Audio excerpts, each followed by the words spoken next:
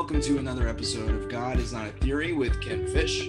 I'm your host, Grant Pemberton, and on today's episode, we're going to take advantage of the fact that I get to do this, and I'm a pastor, and I get a lot of questions from people in church and in my life asking me questions that honestly I don't always know the answer to, or I'm not any kind of a subject matter expert, is the idea of the Book of Enoch. This has come up multiple times for me. Typically, my response is, let's just memorize the Bible first, and then we can think about Enoch. But that doesn't seem to actually carry much weight. So I thought as we're sitting here, we can walk this through with the now I know is somewhat of a subject matter expert. I didn't know that before. You've written a collegiate paper on it. So, Ken, what's the deal with the Book of Enoch? All right. Well, let's talk about the Book of Enoch. I got interested in this work of literature a long time ago when I was a lot younger than I am now and a lot thinner than I am now. And when I started looking at this, part of why I was interested in it was I was aware, as many of our listeners would be, that there is a small, very small section of the book of First Enoch quoted in the book of Jude. And at the time, I was studying history and philosophy of religion at Princeton University. And part of what you do in the academic curriculum there is you have to write what's called a junior paper in your fall and spring semester. And then you write a senior thesis your senior year. So I chose to write one of my junior papers on the book of Enoch, First Enoch. And it was about 75 pages long. And as part of my background work on it, I read the book of Enoch in the various languages that you can get it in. Greek and Hebrew are certainly on that list. There is also some body of literature around the book of First Enoch in what's called Syriac. And there is also within the Ethiopian corpus. So, you have to kind of get up to speed to be able to read that stuff. I've always enjoyed languages, and I don't really have facility with Syriac and Old Ethiopian anymore. But the bottom line is I read this book several times as part of, getting that paper together. And the thing that I was trying to understand about the book of First Enoch, and I'm sure this is where a lot of our readers' interests would go, is does it contain, shall we say, secret knowledge, which that very phrasing should immediately put your spidey senses up. But does it contain secret knowledge from way back to the Enoch, the seventh from Adam, who was taken up to heaven? He walked with God and then he was not, for God took him. That's what this book purports to have and to do. And so a lot of people today are really interested in this book. But let me just say, this is not a new interest. It's a resurgent interest. And to cut to the chase, I don't believe that the book of Enoch warrants the kind of attention that people are giving it right now. And there's a lot of reasons for that. The most important of which is it was not written by Enoch. Due to manuscript evidence, due to linguistic evidence that is embedded within the text of the book. And when I say Enoch here, I am always referring to the book of First Enoch. Actually, within the Enoch corpus, there is also a second, third, and fourth Enoch, and each of them becomes a little bit more specious than the one with the next lower number. But the book of First Enoch, generally just called the Book of Enoch, purports to be the writings and musings of the Enoch going back to the time before the Genesis flood. Enoch died just shortly before Noah went into the ark. It's likely that Noah and Enoch would have known each other if you just lay out the genealogy. They probably had some sort of, discussions because there was a few years in which they were both alive. And so the story goes, and I emphasize it that way, or the narrative, as we say nowadays in modern English, the narrative goes that Enoch would have imparted all of this secret knowledge from before the fall to Noah and handed him scrolls which had all of this stuff written down. And then after the flood, Noah transmitted all of that information to his descendants, and it ultimately passed into the families of Abraham, and from there into the families of the Jews. And so, the book of Enoch is this incredibly valuable treasure trove of knowledge from before the fall. All right, that's the assertion. The book of First Enoch was written about 200 BC. Now, in modern scholarship, we're supposed to say BCE for before the Common Era, rather than BC, meaning before Christ. That's a newer convention, and it's really come about in my lifetime. I can remember when scholarly literature was still all dated BC and AD standing for Anno Domini, in the year of our Lord. Now it's BCE, before the Common Era, and CE, the Common Era. The book of First Enoch is written about 200 BCE or BC, take it the way you want it. And it is a pseudepigraphic work. Now, when we use that word, what does that mean? There's canon, which is the 66 books of the Old and the New Testament that we call the Holy Bible. And these books, everybody in the Christian church agrees are canonical and to be accepted as the rule of faith. The Jews, of course, would not accept the New Testament books, but they would accept all of the 39 books of what we call the Old Testament. So there's also congruence between the Jewish and the Christian community on the books of the Old Covenant, also known as the Old Testament.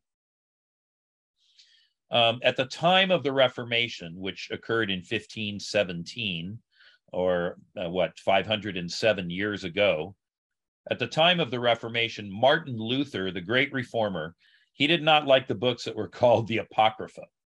Now, the Apocrypha, that word itself means the origins are somewhat clouded. They're suspicious, and they may or may not be what they purport to be. And there are several books in the Apocrypha that are included within the Catholic Bible, but not in the Protestant Bible.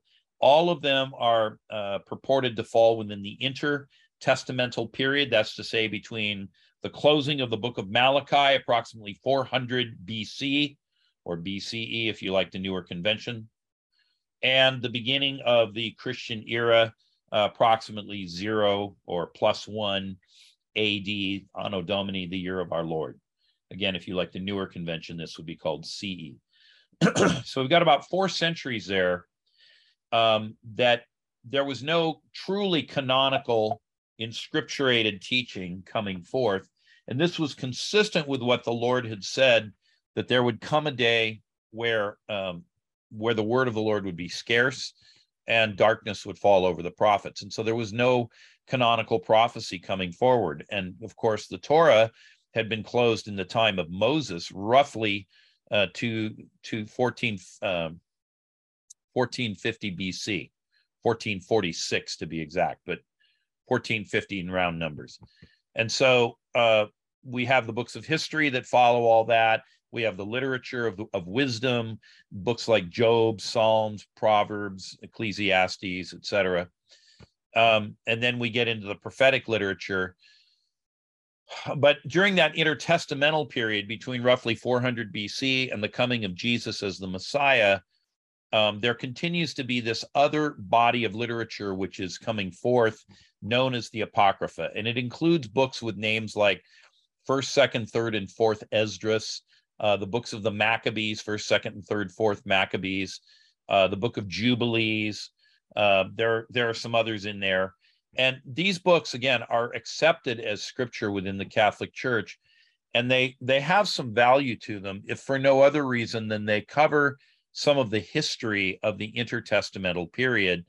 And for the most part, they're fairly reliable from a historical standpoint. We could debate whether they are inspired in the sense that the canonical books are inspired.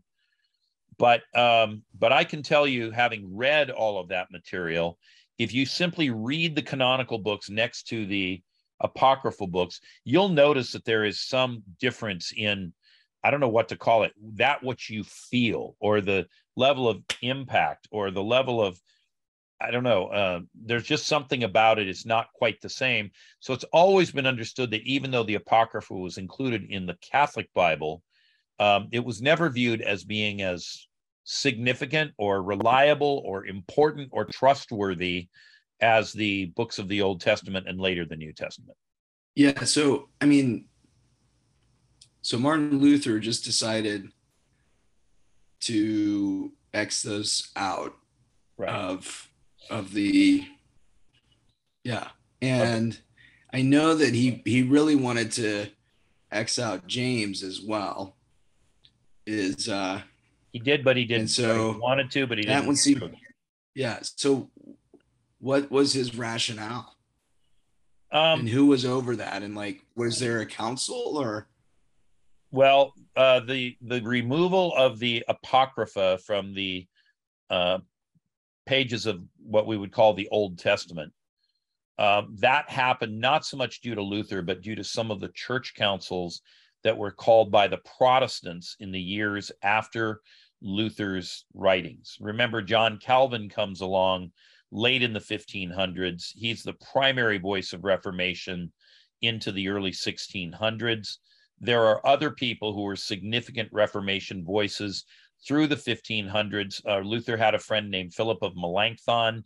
He was a major biblical translator, understood the manuscripts, the languages. There were several others. I could sit here and name names, but for most of our listeners, they wouldn't mean anything. But the bottom line is, from Luther to Calvin, there's an evolution, as you might expect, in thought, in what we're going to accept, how we're going to handle these things going forward. And by the time of the Reformed councils, things like the Synod of Dort and others, effectively what Luther wanted to see happen with respect to the Apocrypha did occur, and Protestants basically delisted them and stopped using those books because they were not viewed as significant, and their history was somewhat clouded. This is, again, the meaning of the word Apocrypha. And so in the end, the Protestants said, no, we only want to go with the books that are unquestionably canon and that were received by the ancient rabbinical councils and the Jews.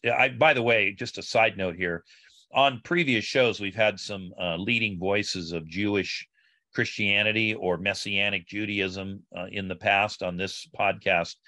And, it's interesting to me that that let's just say John Calvin and Martin Luther, if you read what they wrote, a lot of times they come across very, very anti-Semitic.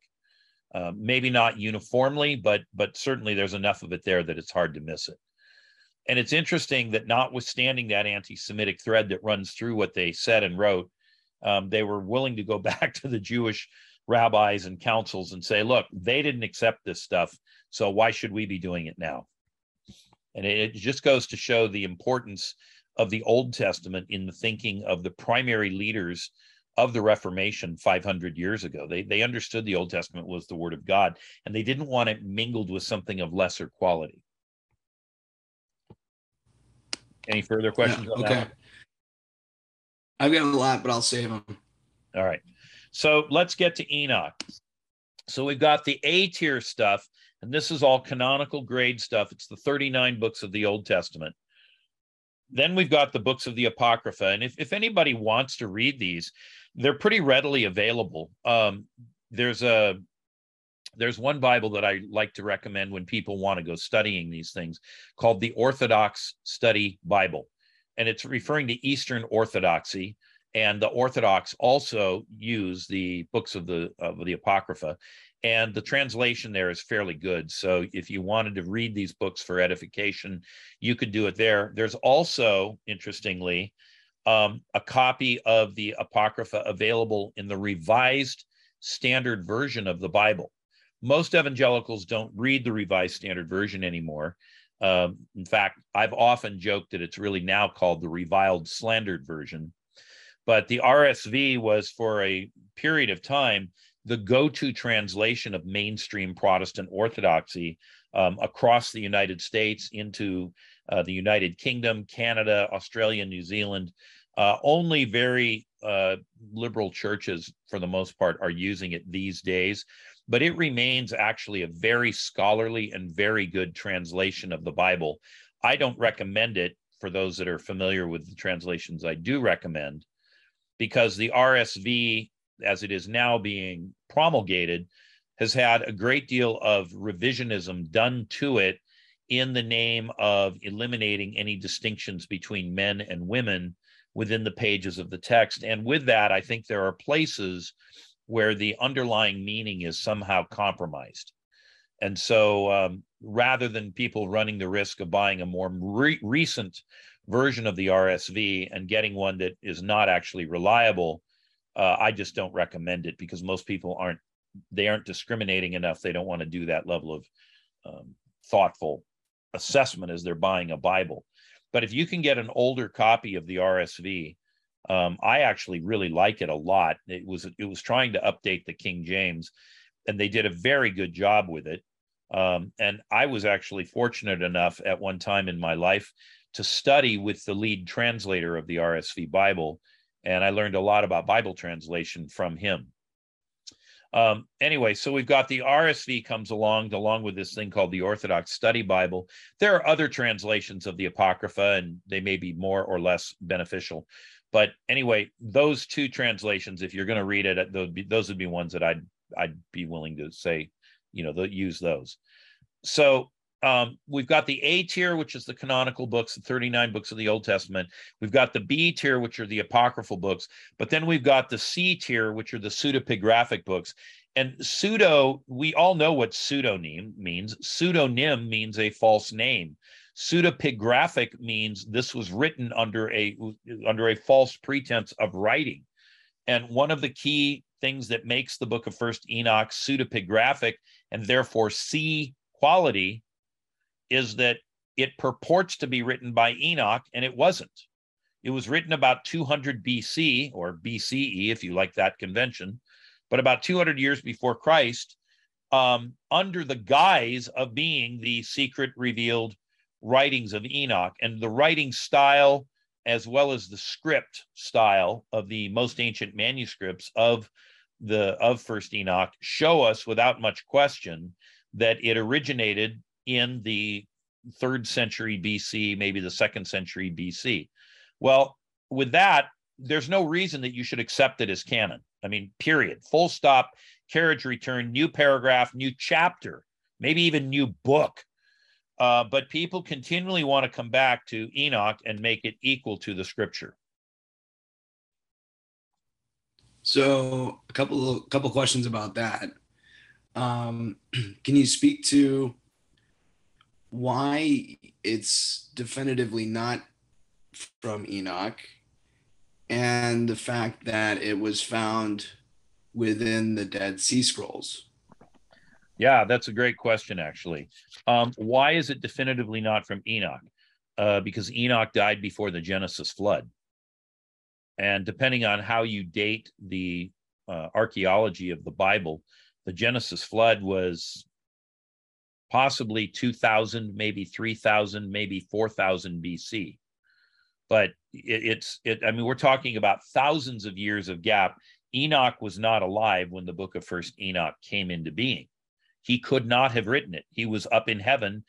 We could say he's dead, but he wasn't actually dead. He went up to heaven. And so it's specious. And one of the things we have to understand about scripture is the word of God itself says in the book of Psalms, the law of the Lord is pure, enlightening the simple, and it enlightens the eyes as well. And there is no break. There's nothing misstated. There's no lie within the word of God.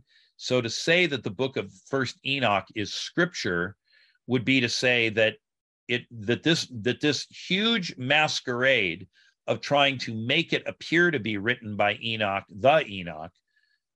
this would be to say that the scripture itself contains an intentional deception. And God doesn't function that way. God is light. In him there is no darkness at all. And so this would be to impugn the very character of God. I mean, that's probably the strongest argument I can make as to why we shouldn't accept the book of First Enoch, but also remember the ancient rabbinical councils.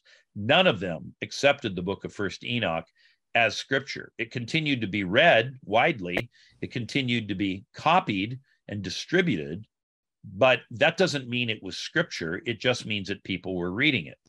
And so the analogy that I like to use, and this goes right to your question about the Dead Sea Scrolls, is I don't remember now exactly even when it was, but wow, probably 25 or 30 years ago, and maybe even a little further back than that, maybe in the 1980s. So this might be pushing 40 years ago. A guy named Frank Peretti wrote a book called This Present Darkness. And then he wrote a sequel to it called Piercing the Darkness. And these were runaway bestsellers within the Christian community. Everybody was reading them. I read them. I read them multiple times. And what these books did more than anything was open people's eyes to the reality of the spirit realm, and that there might actually be angels and demons that are engaged in conflict and combat. And so one of the protagonists in that book is an archangel named Tal. And it appears that Tal is probably maybe a pseudonym for, if not Michael, then maybe Gabriel or Uriel or Raphael. These are the four archangels that come out of, by the way, the Apocrypha. Two of them are named in the canonical scriptures. Two of them are only found in the Apocrypha. And so anyway, everybody I knew was reading these books, and we were all like, wow, that's right. And, the angels are fighting with the demons. And, it would talk about how the demons would lie in wait, and, they could change shapes. And I mean, you can find these books online today if you wanted to read them and understand what they're about. But the bottom line, and the reason I'm using this illustration, is that as good as they were, and as much as they excited our faith and caused us to burn hot for Jesus, This Present Darkness and Piercing the Darkness were not scripture. They were Christian fiction of a particular kind that inspired a certain kind of dedication. Praise God for all of that, but they're not scripture. And so if you look at that and you understand that, the book of First Enoch would be somewhat analogous to This Present Darkness and its sequel, Piercing the Darkness. And just so, the book of First Enoch is not scripture, but it was popular and widely read. And so during those years, I can remember listening to Bible teachers say, well, just the way it says in This Present Darkness, the angels are, watching over, and, Tal goes to battle against, I can't remember the names of all the demons, but, and he draws his sword, and people would make this into sermon illustrations. Well, that's kind of what Jude is doing in this passage that everyone is quoting in Jude, verse 14 and following. It was also about these that Enoch, the seventh from Adam, prophesied, saying, behold, the Lord comes with 10,000s of his holy ones, meaning his angels, to execute judgment on all and to convict all the ungodly of all their deeds of ungodliness that they have committed in such an ungodly way, and of all the harsh things that ungodly sinners have spoken against him. These are grumblers, malcontents, following their own sinful desires. They're loudmouth boasters, showing favoritism to gain advantage. So Jude is referencing a work that was widely known in the time of Jesus, and the Essene community obviously knew about it. That's why they found copies of the Scroll of Enoch within the Essene corpus. But listen, there were a lot of other books found in the Essene corpus which are not in the scriptures also. They were books that were valued by the Essenes. They helped frame their own view of the world, the end times, etc. And so, those books were very important to them, and they framed their spirituality. But they were also quite clear among the Essenes what was scripture. For example, the book of Isaiah, the book of Habakkuk, the book of Leviticus. I mean, they found copies of these and many others. They knew that these were the scriptures and these others were not. They were that deuterocanonical, that's the other word for pseudepigraphic. Deutero meaning secondary and canonical meaning canonical. So these are secondary canonical books. They don't have the weight. They don't have the force. They're not useful for making doctrine and correcting error, but they may give you some insight into the way people thought in terms of their worldview, their mindset, how they viewed the world, what was going to come. And so there is value in reading these books from that standpoint, but there is no value in reading these books from the standpoint of making doctrine, because we only make doctrine from the books of the canon. By the way, you asked earlier, one of the reasons, you asked why did Luther not accept these deuterocanonical books? And one of the reasons he didn't like them is because some of the doctrines of the Roman Catholic Church, which he objected to, things like purgatory, things like indulgences where you paid money in order to see your departed relatives released from purgatory, these things come out of the deuterocanonical books known as the Apocrypha. And so Luther was like, these are all beyond scripture. And so those books should be taken out lest they lead the faithful astray. And this is actually one of my big concerns with all of this hoopla about the book of Enoch in our present time, is that people are wanting to make it scripture. And in so doing, they're starting to teach things from pulpits as though it is true. And in the end, the faithful are being led astray. And in my opinion, the book of First Enoch is fueling a lot of this huge rise in Gnosticism, which we've discussed previously on this podcast, in our current time. And so I think one of the best things we could do at this time would be to, well, I don't think we want to stamp it out, but we want to be very careful to tell people, if you're going to read this, read it so you understand how people thought about things back then, but understand this is not scripture and you don't make doctrine from it. And so anything you may have heard that's based on Enoch on YouTube or anywhere else that you may have run across it from some traveling teacher, if you hear somebody refer to Enoch in that way, you should just turn it off.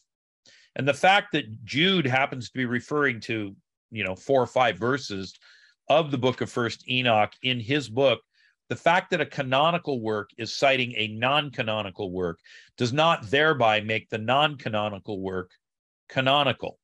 Here's an example. When Paul is on Mars Hill in Athens, he cites some of the Greek poets and he says, in him we live and move and have our being. Well, he's using the literature of the day. He's using the mindset of the Greeks to try to persuade them that the God that we serve is an all-powerful, all-encompassing God, and we do live and move and have our being in him. But that's not the same thing as saying that what some Greek poet, a pagan Greek poet, wrote is therefore equivalent to scripture. It's simply a sermon illustration. And that's what we see going on in the book of Jude. Okay, so just to summarize a bit, the reason you and other scholars believe it to not be original from Enoch is because archaeologically and linguistically, it doesn't match the time period from whence Enoch came. That's correct. Okay. And so you can tell, like, by the linguistics and how it speaks, that it's not as ancient as maybe the Exodus narrative or whatever. That's exactly correct. Is that right? Just a simple example. Yes, you're exactly correct. Just a simple example that everybody would immediately get. If I were to be speaking on this podcast and say, "Oh, Grant, thou art, yea, verily, a handsome fellow, and I can see by thine beard that thou hast been many days without the razor." This is reminiscent of Elizabethan English. It's somehow 16th century, maybe 17th century English, and everybody would immediately know it, and they'd go, "What are you on about, Ken? Nobody talks that way nowadays." Precisely. If I were to say, "Hey, Grant, look at that beard. That's a pretty cool hipster beard. That's the way we talk about it now," people would go, "Oh yeah, he's speaking modern English and talking about Grant's beard." So the book of First Enoch is articulating in that, "Oh, look at Grant's beard. It's a hipster beard," rather than, "Yea, verily, Grant, and forsooth, thou art a fellow who hast many days without a razor upon thy head," that kind of talk. That if it had that sort of cast to it, that would be from a much more ancient time in the evolution of the Hebrew language and the other languages that Enoch got transmitted into. It doesn't have that kind of tone to it. It doesn't have that kind of cadence to it. And therefore we know, because of studying literature from about 200 BC, we know about when that book was written. No, that's great. And so I think with that, along with the idea Ezra and Nehemiah, they weren't reading these things amongst the temple at the time. It was not in the ancient, in Solomon's courts and in his temples being read and espoused and all of that stuff, right? So we know both of those two facts, which then leads us to say, sounds like a cool little book, definitely isn't canon.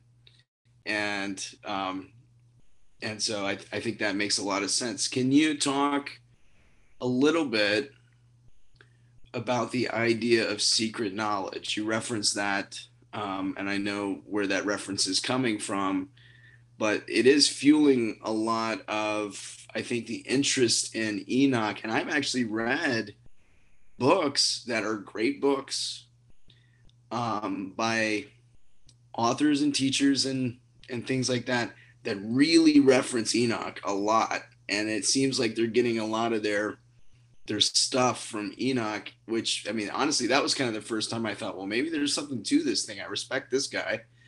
And, he's using this a lot. Maybe I should look into it. I just never did. But anyway, I think this idea of secret knowledge would be something to be touched on. Yeah. Well, one of the most ancient heresies in the Christian church is the heresy of Gnosticism. And there's a lot of faces to Gnosticism. Again, we've done some podcasts on this in the past, so I would refer our listeners to that. I also have a teaching available through the Orbis Ministries website called The New Gnosticism, and people could get that teaching and listen to it. But the word Gnostic comes from the Greek word gnosis, or gnosis, as it's usually said, but it's Gnosis. And gnosis refers to knowledge. And Gnosticism in its core, its very nature, tries to bring people to that secret knowledge, that knowledge that isn't available to everybody. You have to go find it. And if you find that secret knowledge, you become a superior class of Christian. And so there are many people who are engaging in Gnostic type teachings today. There are a lot of characteristics of Gnosticism. One of them is, these are actually polar opposites, but they are still both of them Gnostic. One of them is that you can indulge the flesh as much as you want because, in fact, everything is covered by the blood of Jesus. And so we don't need to worry about if we indulge the flesh. This is really the lawless end of Gnosticism. The other end of the spectrum is the highly ascetic, deny yourself everything, don't get married, no sex, no eating of meats, all these kinds of things like that. And there are more besides. And all of this is designed to bring you to a higher state of purification, and with it, the ability to receive the hidden secret knowledge. Much of Gnostic teaching relies on the idea that we are going to ascend into some higher level of the heavens. Today we talk about the second and third heavens, but in the classical Gnostic teachings from teachers like Cerinthus and others in the 3rd and 4th centuries, there were many, many levels of this, more than just 2 or 3. So this idea of second and third heaven is a really watered down version of that. But anyway, so the idea was that we were going to ascend through the heavens, and in that we would merge into the aeon, A-E-O-N. And so the aeon becomes the goal of what we want. And this is really very similar to the concept of pantheism that we find in a lot of the Eastern religions, that everything is God and God is everything. And so Gnosticism becomes kind of a middle ground between the pantheistic teachings of the East and the very historical and grounded teachings of Judaism and later of Christianity. I mean, this is really the thing that marks Christianity, and before it, Judaism, from a lot of the religions around them in the ancient world, because many of those ancient religions rely on legends or myths. Paul calls them fables when he says that Titus should command people not to teach these things. These things are intentionally drawing people into this idea that they need to go higher, and they can only do it if they attain the secret knowledge. And so with it, there was a whole movement within the ancient church for, the first maybe 400 or 500 years of people who were questing after all of that secret knowledge, that hidden knowledge. And we find various shades of it. Just as I said, there's a New Testament or an Old Testament Apocrypha and Pseudepigrapha. There is also a New Testament Apocrypha and Pseudepigrapha. And much of the teaching that comes out of those, things like the Acts of Paul and Thecla, or the Apocalypse of Peter, or the Apocalypse of John. There's a whole body of this literature. And, I studied all this stuff in some depth when I was at Princeton. All of this literature has within it this idea of secret knowledge, that if people can just attain to it and learn how to use the secret, words and passwords and everything, they will be liberated from the bondage of this earth and will be freed to rise and ascend into the aeon. That's underneath all of this.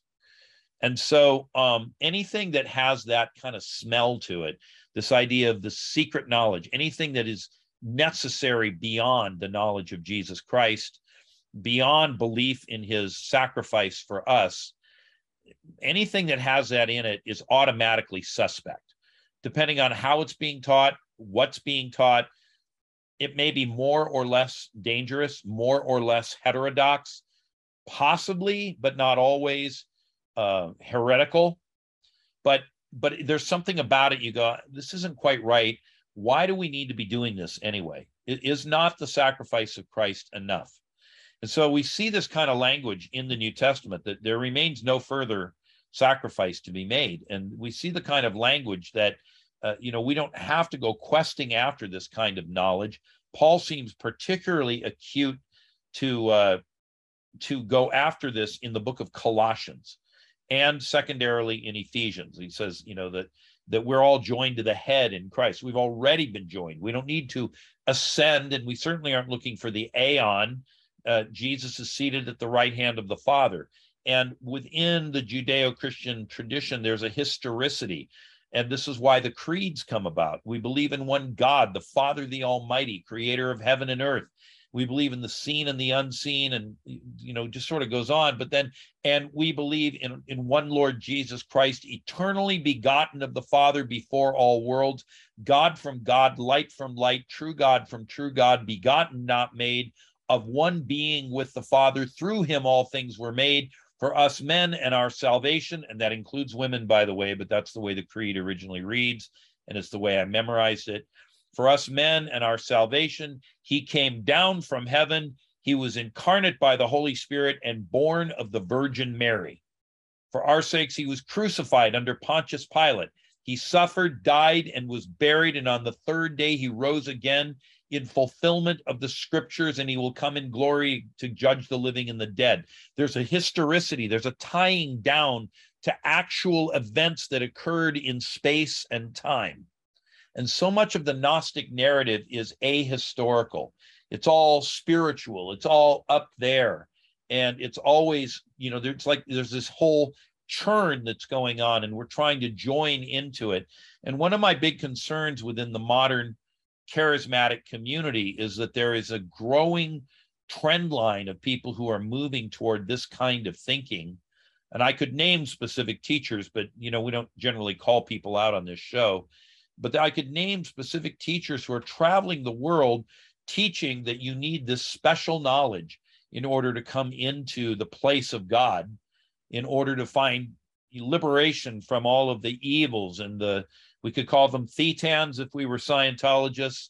If you ever saw the movie The Green Mile, and at the end where the guy opens his mouth and all these little beads or something come out of his mouth, the Green Mile or Green Line, what is it? Just about a guy in prison. He's about to be executed.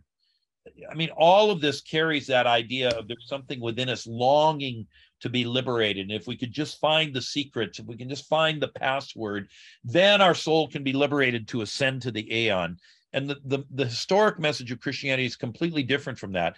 It's, you are dead in your trespasses and sins. If you believe in Jesus Christ, you will be given new life again. The kingdom of God will come to you. You can begin eternal life now. And when death finally takes your mortal body, your spirit will live on, and you will ultimately have a new body in which you will enjoy the new heavens and the new earth which God is going to create. There's no sense of ascending or having to have all these secret passwords and so forth.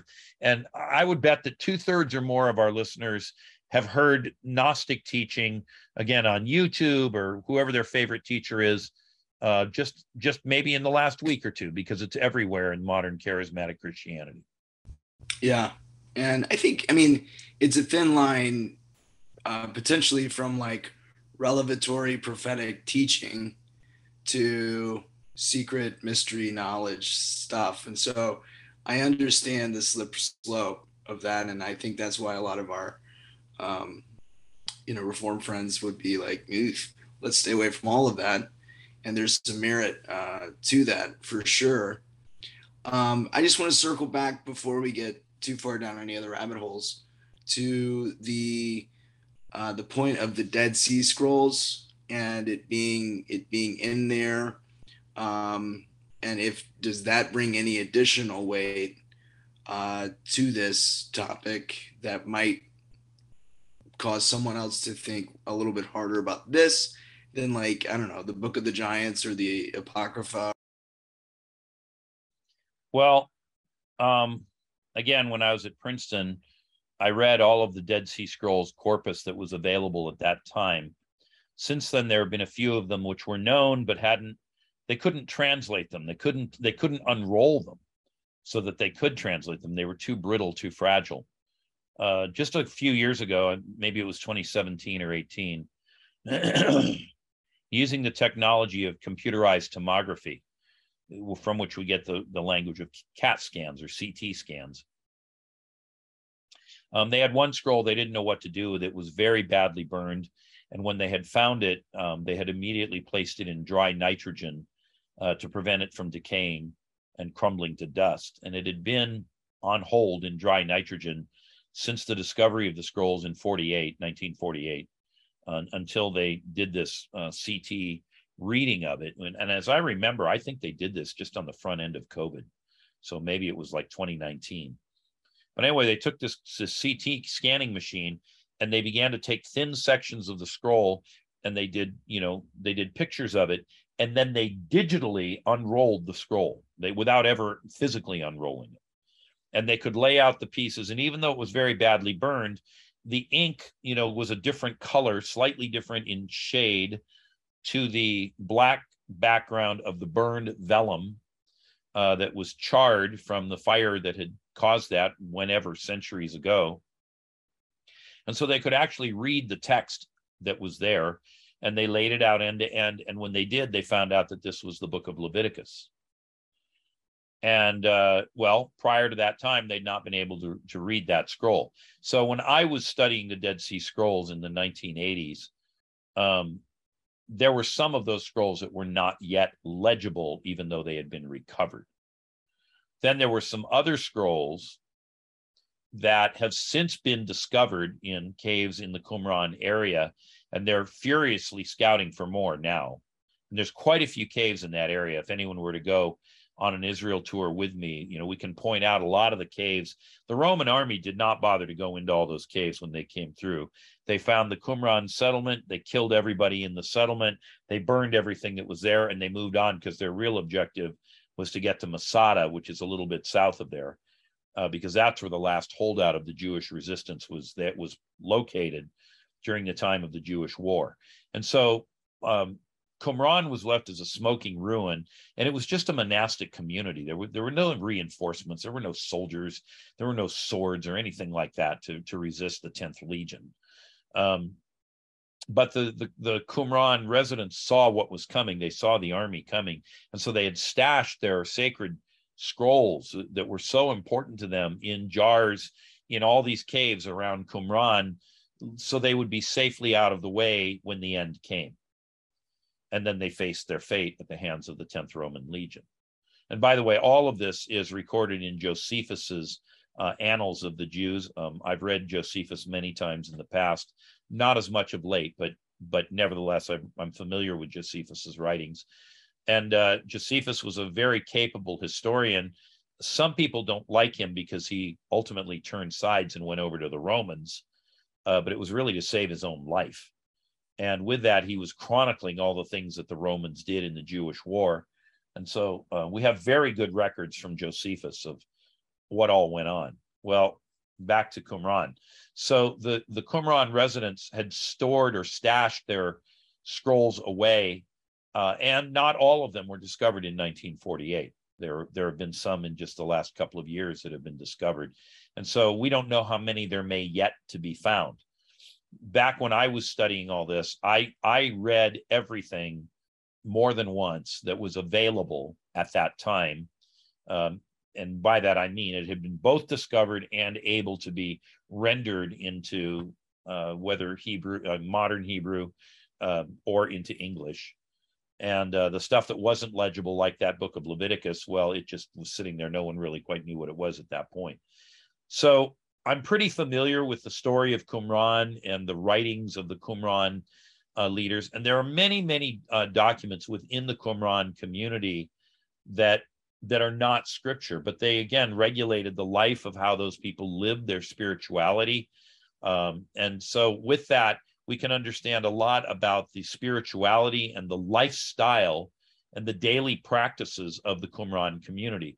I wouldn't, for that reason, take everything that was discovered in the Qumran corpus and say that it was the same as scripture.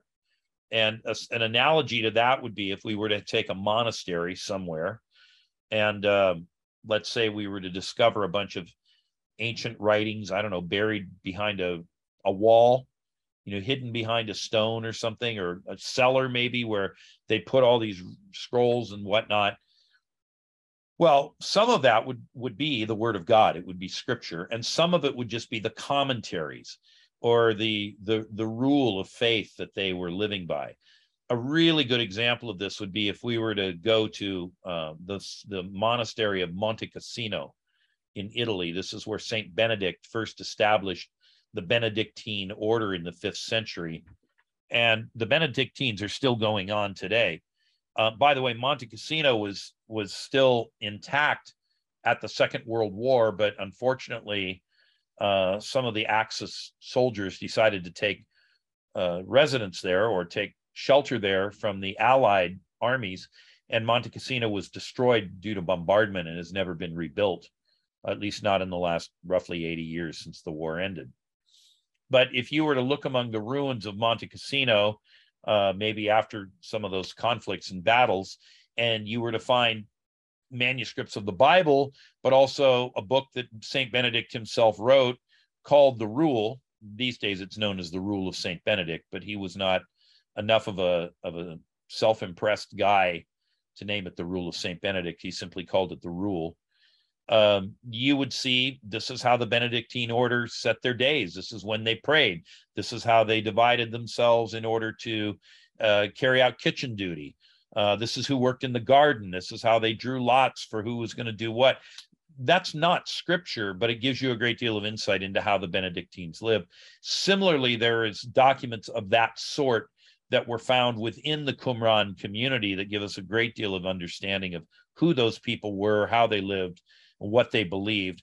And actually, when you study the life of the people in Qumran, it's very likely, in fact, nearly certain, that this is where John the Baptist was living in the desert, as the Bible tells us, until the time of his appearing. He was probably deeply influenced by their spirituality, their beliefs about the end times, and the Essenes had withdrawn to Qumran to escape the corruption and the worldliness, the carnality of what Judaism had come to be in Jerusalem. And so they fled, and they lived there in a monastic style. And John picked up a lot of that, and very possibly Jesus was there. We don't actually know that. It's far more likely that John was there than that Jesus was there, but it's very possible Jesus may have been. And so when we talk about the worldview of John the Baptist, when we talk about the worldview of Jesus Christ, and we talk about how, there are echoes and refrains of Enoch in what they say, it's very possible that they were reading Enoch just the way, as I said, 40 years ago or 35 years ago or whenever it was, myself and all of my friends, we were all reading Frank Peretti's books. That doesn't mean that Frank Peretti's books were scripture. It simply meant that they provided a valuable lens, and we were pretty excited about them. And so for a period of time, we were very, very engaged with that literature. Yeah, I think that's good. That's thorough. So what should we do with it? Well, as I said, if somebody has a mind to read the book of First Enoch, to understand the worldview, the cosmology of the people who lived about 200 BC, who wrote it, I think there's value in that historically. A lot of people in the church today are not particularly historians, and particularly not from something that's 2,200 years ago. So I don't know what level of interest there would be. Now, if people think there's some secret knowledge that's going to get them free of whatever is that ails them or makes them crazy or makes them anxious or neurotic, then they might have a higher level of interest because they think if I read this, it'll be my key to liberation. Well, right there, that exact way of thinking is in fact Gnostic. So I think what we should do with First Enoch is, I think we should treat it reverentially. It's a historical document. It reflects the beliefs and piety of a people who went before us as members of the body of, well, not of Christ, but the body of believers stretching back to the time of the patriarchs. I think we can learn something of how people thought about things. And with that, we might gain some insights into certain little phrasings and whatnot that we find in the scriptures. And by that, I mean particularly the New Testament scriptures. We could read those things and go, oh, yeah, that's right. They were thinking about it that way back then. And this idea that the Lord will come with 10,000s of his holy ones that we read out of Jude. Oh, the idea of the Lord returning and with an army of angels. Oh, yeah. Enoch was talking about that. So there was this apocalyptic expectation. Oh, wow. Okay. And so that kind of explains why there was this apocalyptic ferment when John the Baptist was preaching. And he said, after me comes one who is more powerful than I am, the thongs of whose sandals I'm not worthy to untie. Or when Jesus would talk about the coming of, his own return. Or when Paul is writing in 2 Thessalonians about the Lord will come with the voice of the trumpet or the trumpet sound, and the dead in Christ shall rise first, and we who are still left on the earth will be caught up in the air to meet the Lord there. When we read that kind of language, we can say, that's what's the backdrop. That's what they're thinking about. That's what they believed in that day. It helps us to understand where does that come from, and it helps flesh out maybe what Paul meant with some of his language that isn't fully and completely clear from the language of the text of, in this case, 2 Thessalonians. And so it gives us somewhere to go to try to understand in context, what might he have been trying to say? It's not to make Enoch scripture. It's simply to say it's an interpretive tool. And I think there's value in that. But many people would not want to do that sort of thing. It's too much work for them. They're too busy. They're not really scholarly in that way. That's fine. All they need is a good study Bible or a 1-volume Bible commentary. And those can be had, and just look up those passages and see whatever the commentator has said, and that'll give them enough to keep them running for the foreseeable future. On the other hand, if some people get really down the rabbit hole with it, I mean, well, you could spend an entire career studying the book of First Enoch if you wanted to, but most of us won't do that. And so at some point, you just shut it off after you've satisfied yourself what's in there, and if you happen to like it. No, I think that's good. And I think this has been a good talk. And I foresee other talks like this in our future. But that's not with secret knowledge. That's just my gut. So I think we can wrap this one. And I'm looking forward to some more questions from a pastor. And we can do some more of those things. I think that'll be fun. Yep. Well, this is a deep well. There's a whole domain of knowledge that deals with scripture, biblical interpretation, what is canon, the beliefs of the times, all of that and more. And this is a fertile area for inquiry and study. this is why people sometimes become seminary professors, or, they go back to school and they get a degree because they want to learn more about these things.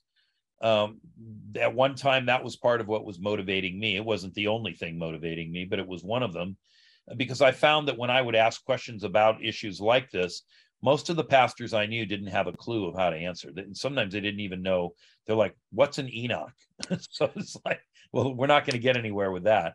And so I went and educated myself.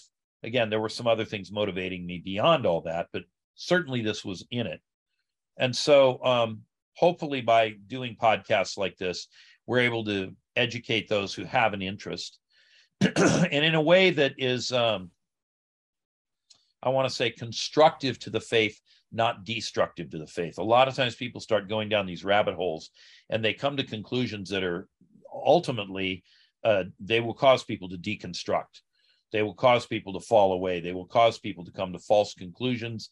And they shouldn't even be falling away, because what they're coming to as their conclusion isn't even right. But there's always something of that risk. And so I think there's a healthy and faith-filled way of examining these books and this kind of literature that will strengthen the saints rather than tearing down their faith. And with it, they'll be able to give an answer for the hope that lies within them. All right. Well, Ken, that's a great place to land. And we thank you for taking time. Thank you all for listening, and we'll be right back here next week.